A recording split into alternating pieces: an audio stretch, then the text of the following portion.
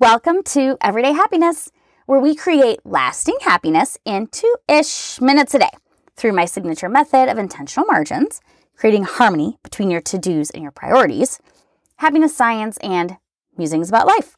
I'm your host, Katie Jeffcoat, and I felt like I just had to tell you a little bit more about paper clutter because I've fallen victim to the trap of paper everywhere and feeling so overwhelmed. I heard about declaring email bankruptcy years ago, and I've adapted it to paper.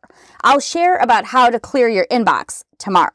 But when it comes to paper, I want to focus on the paper that happens to be printouts of a freebie, a handout, drafts of work you are doing. It's the paper around your office that are notes and Post-its and all of the pieces of paper.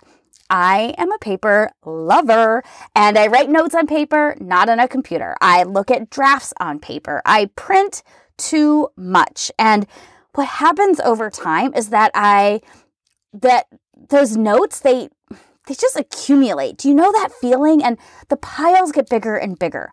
What I've found is that I can get a box, like what is called a banker's box. It's like a sturdy box that has a cover, and it's meant for paper. You can take this empty box and literally put all of the paper that is cluttering your space inside the box.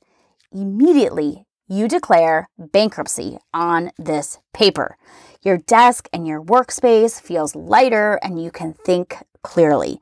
It's a great feeling. It also is a great feeling because you haven't thrown anything away. You don't have that stress of wondering if you will need it for reference for another time, like if you continue to need something. But if you're like me, you can then take that box into your living room, put on a fun TV show, and slowly go through the paper and categorize it as necessary, and also discard what is no longer necessary or useful to you. I also use this method to grab my laptop and I make a list of notes or to-dos so that I can throw away all the little Post-it notes that I have and only have one piece of paper moving forward. And let's be real, I'll probably print that piece of paper and then tuck it into my paper planner. But at least it's just one piece of paper. I needed to declare paper bankruptcy for my mental health. And if you walk into your workspace and you see piles of paper, I invite you to declare paper bankruptcy and see how it feels. If you're interested in a proven path to diminish paper clutter, check out the Everyday Happiness link in the show notes to the paper cleanse. Until next time, remember, kindness is contagious.